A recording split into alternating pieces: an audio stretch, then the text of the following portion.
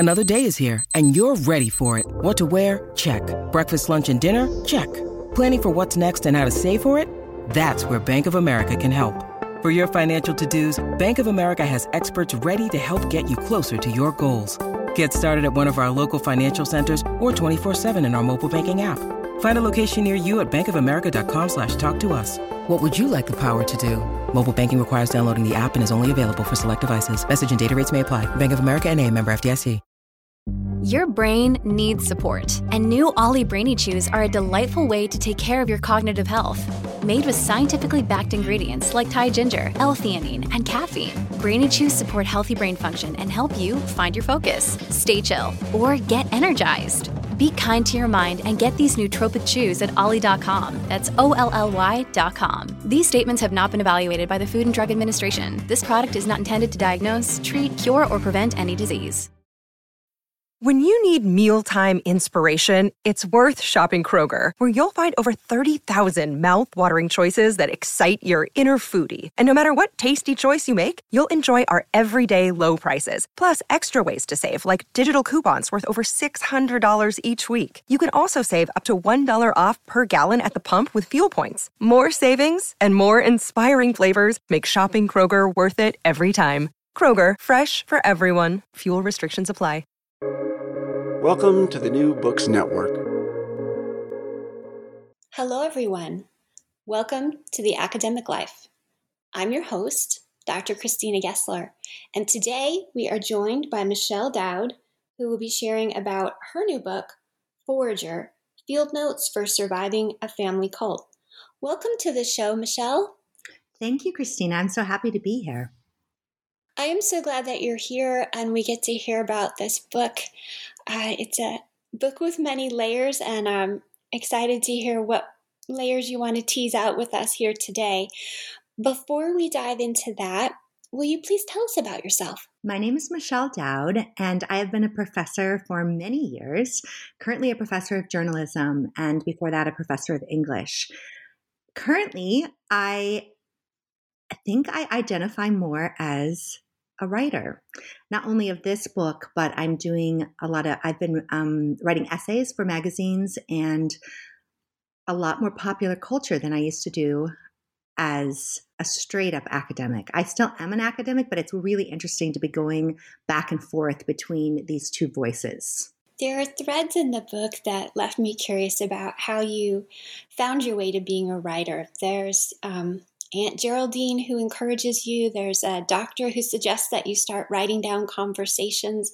There's letters that you write that ultimately lead to your path away from your family and the cult. How did this relationship with writing help you develop yourself and also cause some worries about danger? It's a wonderful question. I feel that this book is about foraging for words, foraging for language, foraging for the ability to express what is happening around me as a young child. While I was growing up, there was an understanding, and it was often spoken, that followers, not just children, but followers didn't have the right to an opinion. I was never asked my opinion. When we asked questions, those were shut down, often penalized, or we received discipline for asking questions.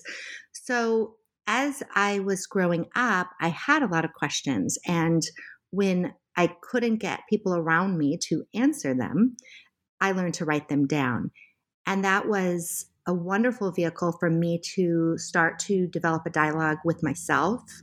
And then eventually, when I found people like Aunt Geraldine, which was a little hit and miss, how often she was willing to talk to me. But when I found people who were on the outside or inside the group, I had questions already developed, and I had language that enabled me to have conversations that could help me take a step further to understanding my role in a community that I see now was doing a lot of harm.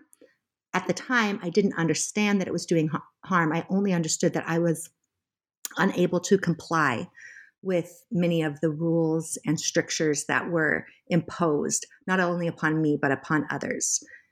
So The writing aspect, it is something I was uncomfortable saying, just as I was uncomfortable using the word cult. I was uncomfortable of thinking about myself as a writer. But looking back, I can see that I was always a writer. From the first time anyone put words on paper in front of me, I had the opportunity to go to public school for only 3 years of my childhood, and that was kindergarten through second grade. So between the ages of 5 and 7, I went to school, and I learned to write during that period of time, and I continued to be self-taught after that. And I think writing was how I learned to think, because I wasn't allowed to speak my thoughts. You had a Bible that you were allowed to read, but it burned in a vehicle fire. And not long after that, you got a copy of the Sears catalog. I don't know if they make that anymore, but the copy that you got was 1,500 pages long, and it was full of all kinds of words that you hadn't seen anywhere else. Can you take us back to the joy and discovery you found in pouring through the Sears catalog, and maybe how that helped you on your path as a writer?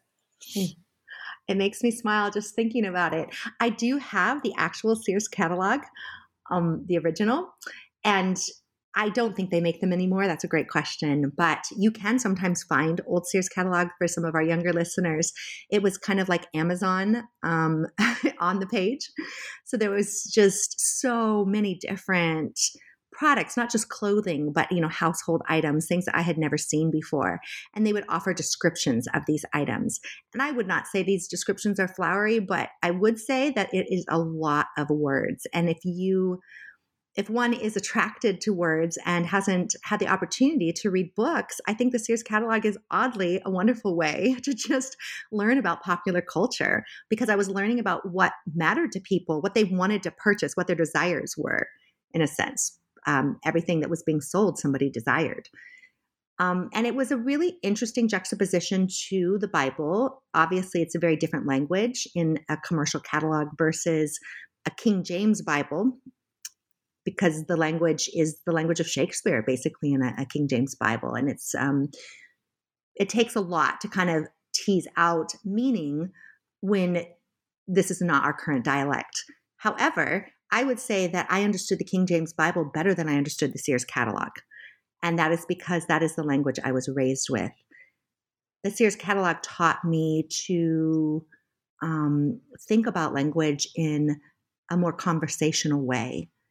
And then writing in the margins of the Sears catalog was a way to combine the poetry that I had from the Bible with everyday observations and putting them next to actually everyday items, I think was really a way to piece together that I was still in the world, even though we were being trained to live outside of it. Each chapter of the book opens with a description of a particular plant or tree, and takes us through the properties of it and how one might safely eat it or use it. The book is called Forager, and one of the things that you do is forage in nature. Do you want to talk about the particular plants that you chose to highlight? They were all very deliberately chosen, and what your relationship was with them. Yes. When I initially decided to use the plants as a way to structure the book, it was partly because I wanted to root the story in a sense of place. And I feel that the land that I was raised on was very much a part of my identity and part of the reason I had the sustenance to be able to leave a very patriarchal culture. When I was making that list, I used my mom's notes. I used some brochures and small booklets that she had made for the nature center that we lived near. I had never went on any of my mom's nature hikes. She never invited us. She did not allow us to see what she was doing. But she had donated all her materials to the camp that is still active up there where we grew up when she got sick. And so while she didn't give them directly to me, before she died, I asked her if I could go up there and borrow some of them. And she was fine with that. When I got there, they gave me all of my mom's notes and they asked me to return them when I was finished. And I looked through to see how she had noted the plants. And then I made a long list of the plants that the plants had to do two things. She had to have taught me something about them, but also I had to be able to remember and easily identify the properties of them. So even though I used her notes in the book, I also wanted to make sure that they were plants that were very memorable to me. So that list probably got me down to 25 plants.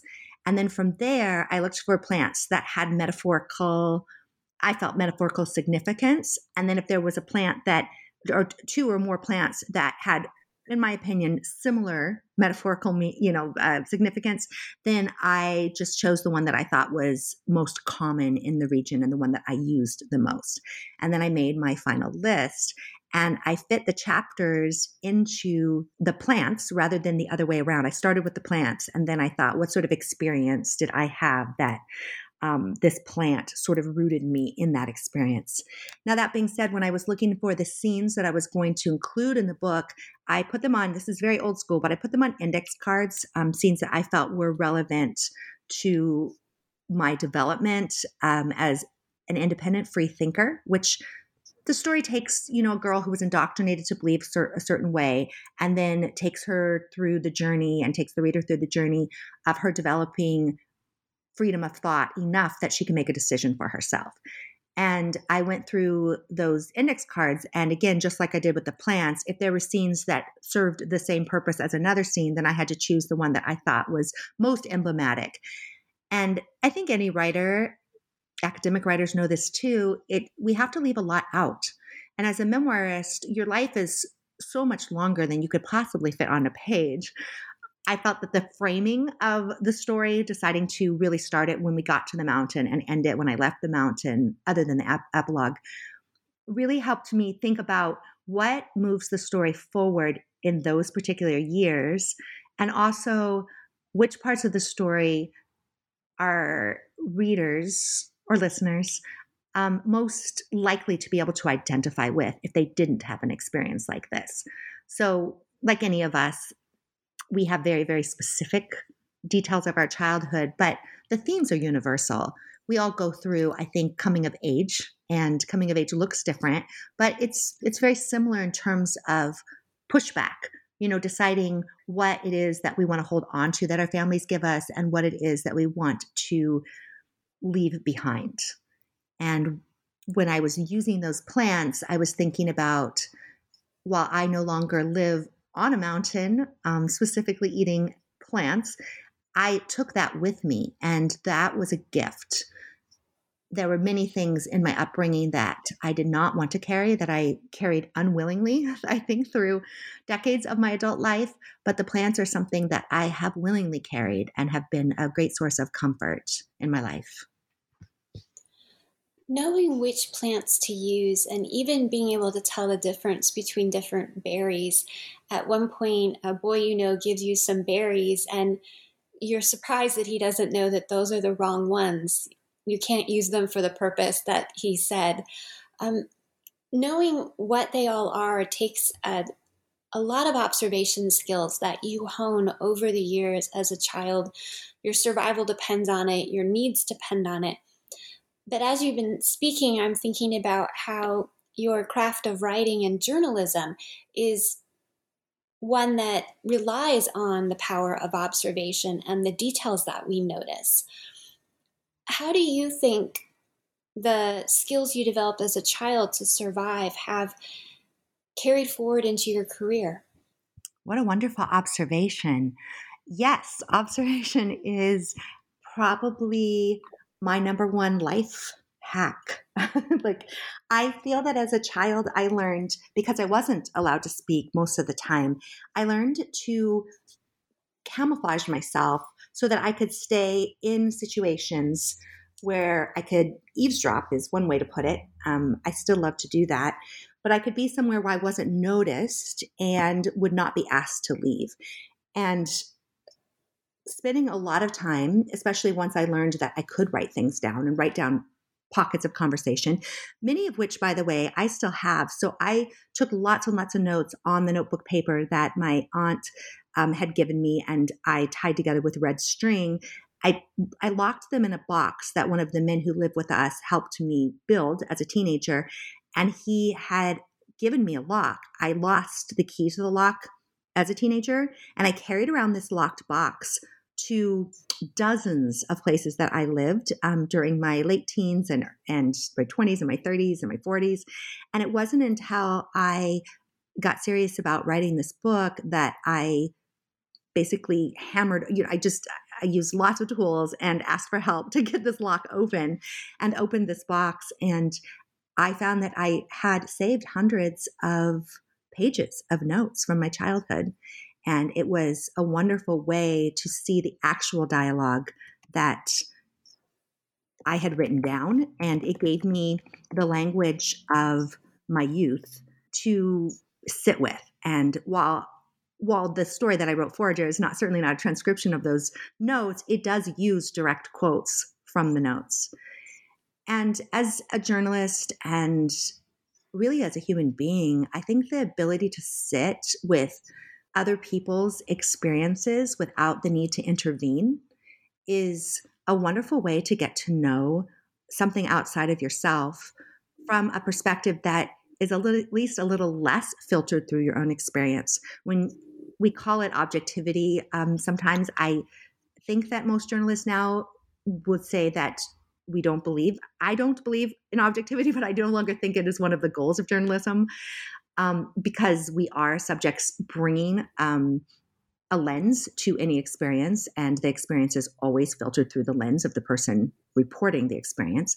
But we still want to witness from a perspective of the most open mind that we can, so that we can see details that others might not notice.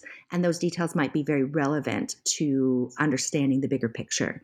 And that is a skill that I absolutely honed from listening to conversations, but also, as you said, noticing the difference, the intricate and the nuanced differences between plants. You really pay attention to multiple factors, because those plants too look different in different seasons. And so you have to understand them as an organism, you can't just take a picture and memorize it. It is something that is changing and growing. And life is very much like that. And people, even when they don't want to, articulate only versions of the truth, because that is all that they witnessed. And so you're always trying to piece together a changing and evolving story from the multiple lenses and perspectives of people who don't have access to the whole story. And that is very much like what plants are like on a mountain. They are reliant on each other. They're reliant on the weather conditions in any particular year. And as someone who consumes them, if you don't know what it is you're consuming, you put yourself at great risk. The role of nature is inextricable from the book itself. And nature always has its own timing. The plants that you used in the book that open each chapter, they're not universally available for use. They have seasons when you can use them, when it's safe, when they taste a certain way. And I'm struck by how a story is that way as well. It has its own timing when it's ready to be told, when it's ripe, so to speak. Was there a particular thing that made the timing for the memoir? Yes, there was. I want to put in perspective about the plants that, our ancestors were foragers for probably 2 million years. Now, as Homo sapiens, we've only been foraging for approximately 200,000 to 250,000 years. But these are so astronomically more generations than we have spent as with agriculture and with basically controlling environments. For most of human history, we did not control our environment. Instead, we lived within our environment. And so consuming plants and understanding them and understanding nuances is deeply, deeply embedded in our DNA. This is how we survived as a species. And so while I think the skills that I have might be uncommon now, they are certainly not uncommon for humans. They are absolutely essential to how we evolved. And I say that to say that, yes, stories have also evolved and the way that we tell stories has evolved, but storytelling has been part also of our species since the beginning. And the way that we told stories to each other is the way that culture evolved. And also probably, according to social scientists, the way that we survived as a species, because we needed to be able to share ideas and information and dangers and all sorts, including foraging details, but all sorts of ways in order to protect each other and to protect ourselves. So when I left this particular organization, I really buried a lot of my experiences, my memories, my feelings, and the language associated with that. I did not talk about it for a long time. When I was 25, I did write a very different version of this book, but I wrote about my experience in a book, and I wrote it very quickly, like I did this one, and it was called Layaway. And I did have, actually it was Penguin who was interested at the time, and I pulled away from that contract. I didn't sign it because at the time, I really wanted to publish it as a novel, as something that was very very fictional and very non-identifiable. And at the time, nonfiction was just, I think, starting to become, memoirs were starting to become it was in the 90s, the mid 90s. And it, I think publishing houses were interested in memoir. And I was not at all interested in I didn't even want to publish it under my real name. And of course, things were just starting with the internet, and they were like, we are also buying a person, not just a story. And I said, no, you can't. I can't, like my family, everything. And I just shut down. And then I truly did not write anything about my family for the next 20 years. I just completely moved into the academic realm and to writing about other people, and then helping students tell their stories. I became a yoga teacher, and I learned the language of bodies and how to move safely in bodies and how to help other people feel safe in their bodies. And it wasn't until 2020 that this story started to come to the forefront of my mind as being available to me to be able to translate, because it feels at the end of the day that the girl who experienced this was finally ready to be seen. And I feel she gave me her story. And I wrote Forager in 4 months, cover to cover. I sat down and channeled the voice of the girl who experienced it. Now, that being said, I don't think I would have been able to listen to her and transcribe if I hadn't done the emotional work to be able to fully show up for her. And I also think that the storytelling devices that I have taught for so long helped me understand structure and the discipline to control a narrative. And so I think the combination of understanding the craft and doing the emotional work to stay present for the child was a beautiful convergence, and the story just rose out of those two convergences. That also being said, I think that this story is ready to be understood in a wider community, because there are so many of us now who are either inside of indoctrination or are witnessing indoctrination with people that we love or care about, or sometimes even people we don't care about, but we hear people saying things that we think, how could they believe that? And so telling a story that shows how indoctrination comes from a place sometimes of real belief on the people who are indoctrinating others, and sometimes cruelty, but sometimes there is a lot of victims becoming victimizers, and what that relationship is. And then also how much we have distanced ourselves from the earth. And with COVID, these real questions of what does it mean to come back to the earth and to rely on her wisdom as opposed to our domination. In chapter 13, you said something that I wrote down. It really struck with me. It said, "Money is how I will leave someday." But as I was reading through the book and coming towards the end of it, I was thinking your connection with nature was the strongest to me most sustainable relationship that you had. And without your knowledge that you could forage, that you could take care of yourself, I wasn't sure, even if you had money, if that would be enough to leave without the skills you developed as a forager. Very astute reader you are. Yes, absolutely. When I said as a teenager that money is how I would leave, that's because that is what I believed would get me out. And I was doing many, many house cleaning jobs and trying to hide the money so my father wouldn't take it and just collecting as much of it as I could. And that was my intent to leave, buying my way out. Of course, life is far more expensive than a teenage girl really understood, or maybe they understand better now. I'm not sure, but I did not understand what it costs to live in the outside world. And so that is not ultimately what did get me out. It wasn't money, but it was absolutely the understanding that the earth and my relationship with her meant that I could truly go anywhere and learn to thrive on what nature provided. I think I understood when I was leaving that I would not have access to the plants I grew up with, but I understood that it was possible for the earth to sustain me somehow.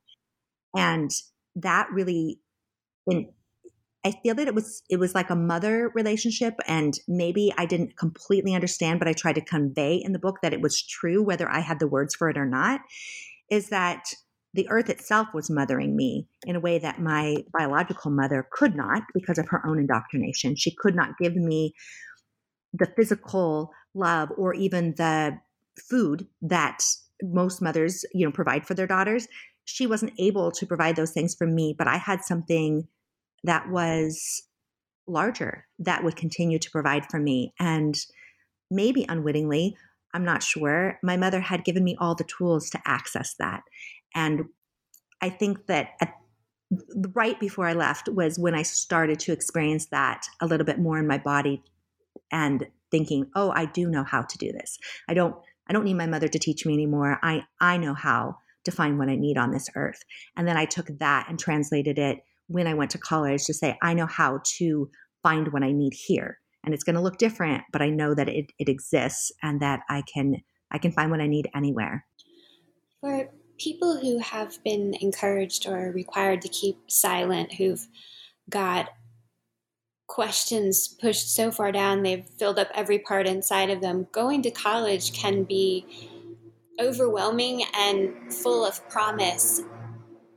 How did your dive into books and literature help you? And were there times when it became too much? I would say that it never felt like too much. I think I was so hungry for learning. I feel that some people say now, well, how did you know how to navigate college without a formal education? And I thought, honestly, I feel that I was more prepared to learn in college because I was so hungry for the knowledge and I didn't have a closed mind about what it was that was true or not true. I just knew that I didn't know. And not knowing is a wonderful kind of empty vessel to bring to education. And so from the very beginning, the particular school I went to Pitzer College, which had begun in the 1960s as a very counterculture. When they first began, it was a women's college. It had long ago, I think they only stayed women's for maybe 5 years, but they began as a women's college and they began as experiential, and they didn't require at the beginning, any general ed or any major requirements. It was all self-paced and self-chosen. And so when I got there, they did require certain classes to complete your major, but they had no general ed requirements other than a certain amount of units. And so what a gift for me, because I could come in, and I sat down with an advisor when I was 17 and I did not understand what I was looking at, but he pulled out the catalog and he said, just choose things that you're interested in. And I had no idea what I was interested in. And I just couldn't even, I could read the catalog, but I could not understand what a class was in that kind of context. And I asked him to please explain it to me. And he said, okay, well, tell me, like, if you look at this page, what words jump out at you? And I could definitely do that. And I was like, oh, I love this. So I took theater and I took psychology. I took abnormal psychology. I was very interested in possibly understanding that there were some psychological factors in the community that I grew up in. And I took music appreciation. I took dance. I just looked for things that I felt that I could maybe dive all the way in. I took a world history class. The class was called World History Through World Religions. And I looked at how history has developed through religion. And that class was just obviously right up my alley in the sense that I understood the way that culture developed from religion. And I want to say, I have not said this publicly, but I was a straight A student, not because I cared about grades, but because I was so deeply committed to learning. And I was so deeply committed to understanding what it is that the outside world thrived on. And every single professor I had, it never occurred to me there would be such a thing as a poor professor. I was so not poor in terms of money, but like somebody who was not good at what they were doing. That never occurred to me. All I knew is that every single one of them knew something that I didn't know, and I wanted to leave that class with that knowledge. So by the time I finished college, I still was hungry. I had not yet been satiated, and I went straight to graduate school. I had professors at my undergrad who sent me to help me figure out what the best graduate school would be for me. But when I started graduate school, I started teaching right away. And I continued to teach college from the time I was 21. I started as a TA my first semester, but then I started working in another department with my own. They were basically composition classes. They called it a university writing program, and every student and the University of Colorado Boulder was required to take one of these classes. So we didn't use textbooks. That was part of the program, is to not use textbooks. And so I was teaching how to write to mostly freshmen, sometimes sophomores, I was the same age as they were, really, maybe a year or two older, depending on, how old the kids were. Sometimes they were seniors. They'd put off the requirement till the end. And I found that I could not get enough of it. I just couldn't. There was so much I still had to learn that I was fully in love with all of it. And I think I still am. Are you a person who has lots of books around you? Yes, I do. I have stacks right next to me right now. I have so many bookshelves. I have books in every room. I find them wonderful companions, but I also really consider them my tools. I mark up every book that I get. I still prefer hard copies, not hardback specifically, but hard copies as opposed to digital. And I love marking them up and cross-referencing. And then I like to see the ideas sitting next to each other viscerally. I like the relationship that one book has to another. And I like just to visually be able to touch and see that also. And I think that when I think about all the people who spent years of their lives devoted to articulating ideas that are in these books, it feels like such a gift and such a wealth of knowledge that we are so privileged to have access to. So yes, I always carry around a book, whatever I'm reading. I'm usually reading about 4 books at a time, and I carry them in my backpack or just have them sitting on the front seat of my car so that I can never really find myself anywhere without a book as backup in case I have to wait, or in case I find myself with an extra 2 minutes, I have a book to read. And it keeps me off my phone too. What you were just describing about the cross-referencing and the way you handled all the books, I saw in my mind when I was writing my dissertation, and that's how I did it. And I had a table for working on my dissertation, and then I went to a paint your own pottery that was going out of business and bought a table. And then I dragged in the table from the front room, the dining table.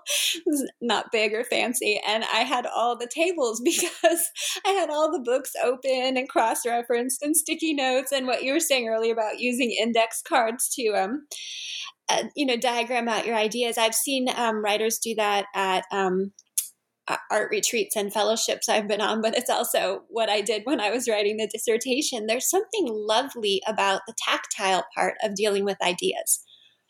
Yes, what a wonderful description. Thank you for sharing that, Christina. What was your dissertation on? The diaries that were written by 19th century New England farm women. Oh, how wonderful to have the table be a part of that. So when you were considering your book, you spoke earlier about craft and form and function.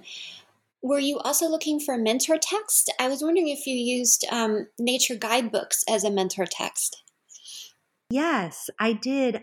So my mom was on hospice when I was writing this, and we thought she was going to die earlier than she did. She died in 2022, but um, at the very beginning, on January 2nd. And I I felt that she was a resource. At the end of her life, she was comfortable talking about nature. She was not comfortable talking about religion or she never apologized for anything. She did not want to talk about feelings, but she would talk about ideas, especially when it came to plants and animals. And so I would bring up a topic and then I would ask her if I could use one of her books as references. And so I ended up, when she passed, I got all of her books because my siblings did not want any of them and my dad didn't want them. And so I have inherited them all. But even during the process of writing the book, she was comfortable with me borrowing the books. And so I had many nature books as mentor texts for me, but they were my mother's books. And so I not only had the books themselves, but I had all her highlights, all her cross references, all her post-it notes and diagrams that she would write in the margins of the books. And so I was working with the texts themselves, but maybe more importantly, with her relationship with the texts. And that was really a gift to me. In the book, we see you at many vulnerable points out in nature.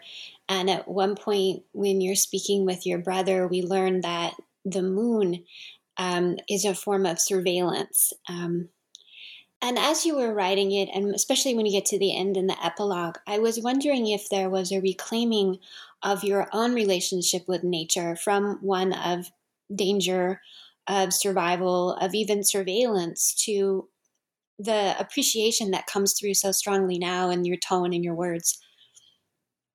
Yes, I want to touch on an aspect of surveillance. Since the book came out, there have been many former members of the field who have written to me or showed up at my book readings. And some of them I knew only just when I was a very young child. So I knew who they were, but some of them had known me. They had known my parents and my grandparents before I was born. Some of them remembered me when I was 1 or 2 years old, maybe up to age 5. And they had very specific stories. And I started listening to their stories. But when they would speak, sometimes they would look around and we would be at a bookstore. And this happened multiple times. They said, I feel like they might have this bookstore bugged. Like they were so scared to talk still. And they were considerably older than I am. And they still feel that somehow there were surveillance techniques in place. And when they would tell their story too of how they got excommunicated, there was just a woman yesterday telling me a story about this. And she said, to this day, I don't know how they found out. And there's so much of that in the language of a cult, I think, and so much in the ideology that I did feel that I don't think I thought they were microphones, but there was some sort of knowledge. It almost made nature animated, come alive, because it felt like my mother did have the ability to talk to the trees and, for example, the moon, but just that the land itself would hold my secrets until my mother spoke to the land, and in which case my secrets would be revealed. And so that is a really interesting and beautiful, it's scary as a child, but to think that the land can hold stories is something that I never doubted.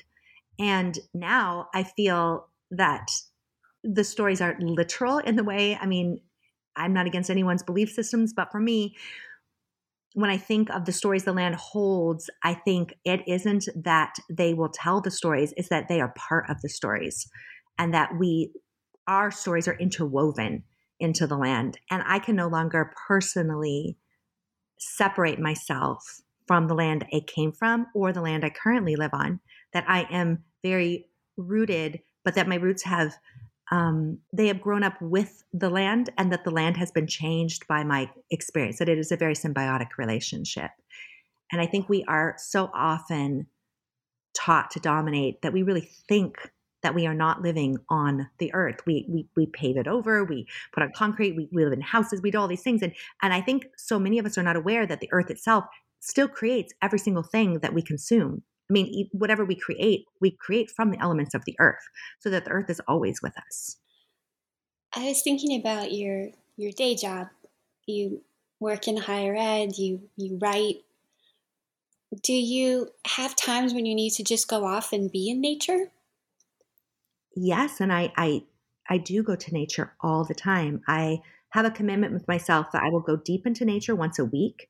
I'm very fortunate to live very close to a couple mountains. One where my family and I, my family that I've created, not my family of origin, but we have several acres on a wilderness preserve. And so I can go there and tend to the land. And we are very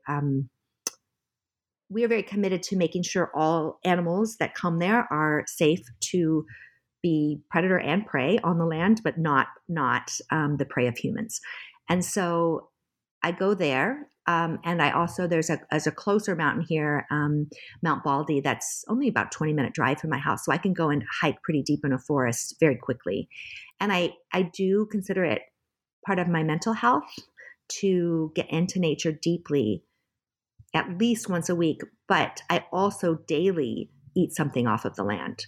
So I do grow, and I say grow, I mean, I don't think I'm the one growing it, but I do steward just suburban land here that I do consume from, just because it feels, again, part of my mental and spiritual and psychological health to participate in the relationship between myself and nature daily.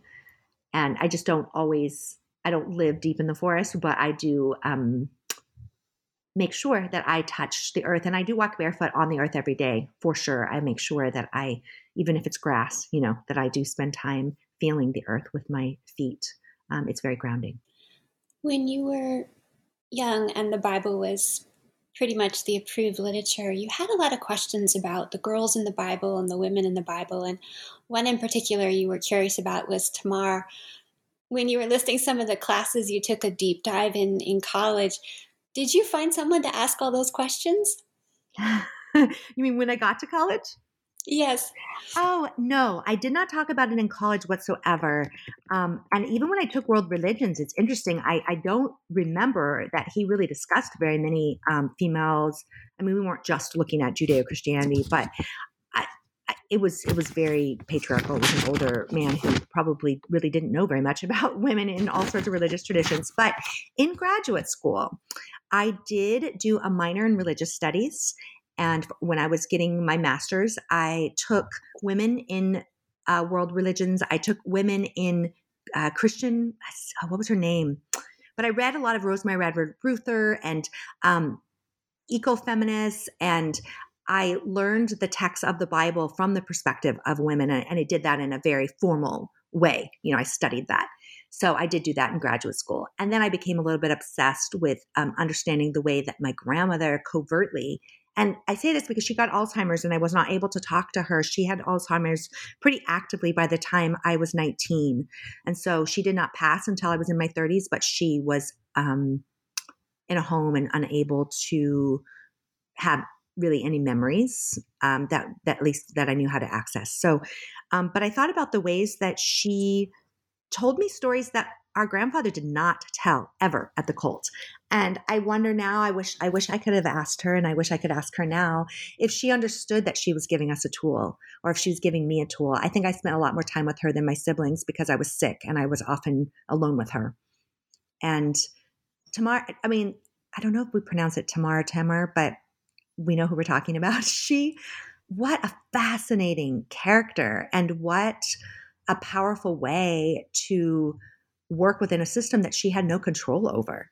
But to her agency, for listeners who don't know, I'll only be very brief, but she disguises herself as a prostitute and sleeps with her father-in-law and impregnates, puts herself in a position, and she does indeed get pregnant from her father-in-law. And this is how she manages to not only stay in the family, but to get the opportunity to have access to, I wouldn't say owning land, but to being considered part of a family that she was denied access to when her husband died and her brother-in-law did not do his duty to impregnate her. And just tricking this man who would have stoned her for having a child outside of wedlock preserves her because it's his child. And just the forethought of that. And it made me really think about how does one work within a patriarchy? And the patriarchy I was in was, I mean, we live in a patriarchal society anyway, but it was a much stricter version of it than contemporary like culture. We do have more opportunities in the wider world than Tamar did or than I did as a child. That section of the book really foreshadowed for me that you were going to have to leave the field. And they did excommunicate you when letters that you wrote were discovered. But I got the strong sense that you personally could not have managed to stay there too much longer. Correct. I think that I sort of set up, and I even as I was telling this story in the book, I tried to show that every time you think she's about to get out, she gets sucked back in again. You know, she's not really ready. And I think that I probably orchestrated my own final last straw excommunication, not consciously, but that I absolutely knew I could not stay. And I don't know that I had the courage at the time to remove myself without the distancing that disobeying their rules resulted in. So when I went to a movie with a college boy and I knew that there was no way anyone could give me a second chance after that, it gave me the space, I think, to be able to say my goodbyes before I took off. And the goodbyes were not actually to other people, but they were internal, you know, like my way of becoming, of making peace with the choice to go. And because I understood that I would never get that back. And I'll add here for our particular listeners, this is not something I talk a lot about, but it's very painful, honestly, to lose everyone that you've ever known. But it's also been really interesting because my older sister, who's exactly a year older than I am, she stayed her whole life. And so the other girls that I was with, and that are talked about in the book as well, for some reason I'm forgetting her name because I had changed it, but the girl who's the Washington family who I stayed with, and they had the food, and then she was with me when right before I went in the ambulance because of the suicide attempt. And those girls, they're no longer girls, but they're still very close to my sister, and they all still live communally to the boys or the men that we grew up with. They married them. Their children all grew up together. They are all still inextricably linked. And of the first 9 leaders' kids that were born, I was fourth of the first 9. And I mentioned the first 9 because it was considered, you know, like a baseball team that we were all really, really, really young together. And that was before my younger sister was even born. So 9 of us were born in about a year and a half. And that was the very, very first children that they ever had born in this cult. And the other 8 are all still there. So I really did lose, and they won't speak to me. And so I really did lose, you know, people who I really, really deeply loved. And I think that there is something beautiful about a community that stays together for decades. I mean, I don't wish I was there. I think that what they have, the restrictions they place, well, let me say it this way. It's easier to go along, and it's more comfortable to go along with a system, especially when it serves you, than it is to stand up for those it has harmed. And I do think that the people who are there still really haven't been as harmed from the system as all the other people they trampled on to maintain what they consider as purity. And so I do not respect their choice, but I do understand it. Because it's all or nothing. Yes. The book does lay that out, that there are chances that would seem like escape, but they aren't. And that leaving is a long process, and sometimes it's a back and forth process. It's not a clean break. In the few minutes we have left, what do you hope this episode sparks for listeners? I really think that young people, and whether those are our students or other young people in our families or our communities, our neighborhoods, young people have truly been deprived, for the most part, of a relationship with the earth. And maybe not so young people have also been deprived. But if you and any others in your community spend time together in nature, the chances that you will deepen your relationship are very high. And I would put a call out to anyone, no matter where they live, to touch the earth that surrounds you, to physically put yourself in relationship. And whether that is growing a garden, that's a little easier and safer than finding edible plants, that are growing wildly.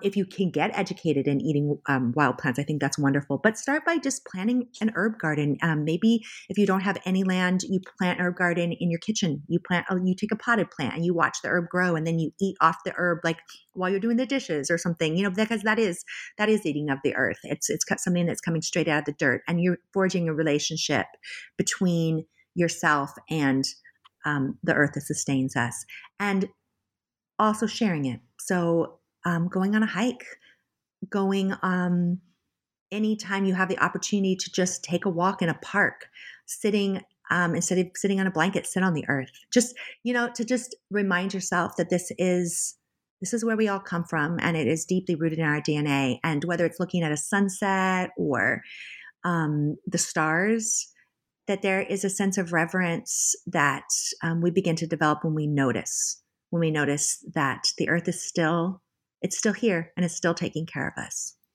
Thank you so much for being here today, Michelle Dowd, and telling us about your memoir, Forager, Field Notes for Surviving a Family Cult. I'm Dr. Christina Gessler, and you've been listening to The Academic Life. I hope you will please join us again.